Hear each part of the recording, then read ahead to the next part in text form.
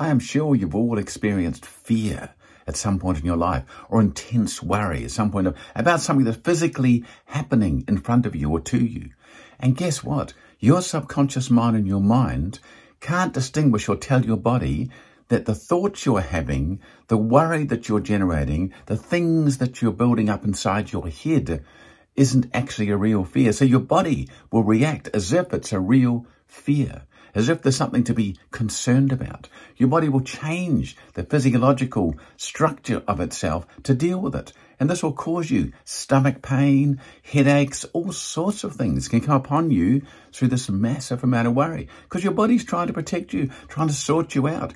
Should you be in flight mode or fight mode? What's going on here? You've heard people say that, your whole thing ends up in your gut or in your head or wherever else it's going to be. You heard these statements. And if you've been in a situation that's real, that's intense, that's truly physical, your body reacts, muscles clench up, adrenaline flows, all sorts of things happen.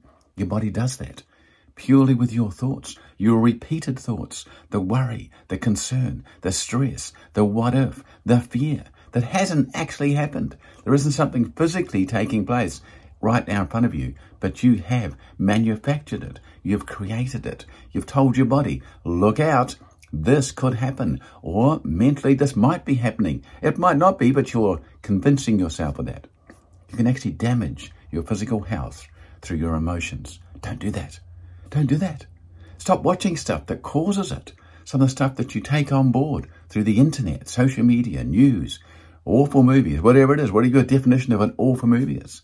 Try and watch something uplifting, positive. Laugh a little more, walk a little more, have some fun, sing, whistle, do some stuff. Otherwise, your body's going to start reacting in a way that you don't like, and you won't be able to work out, how come I feel a bit ill? How come what's going on with me here? This is very strange.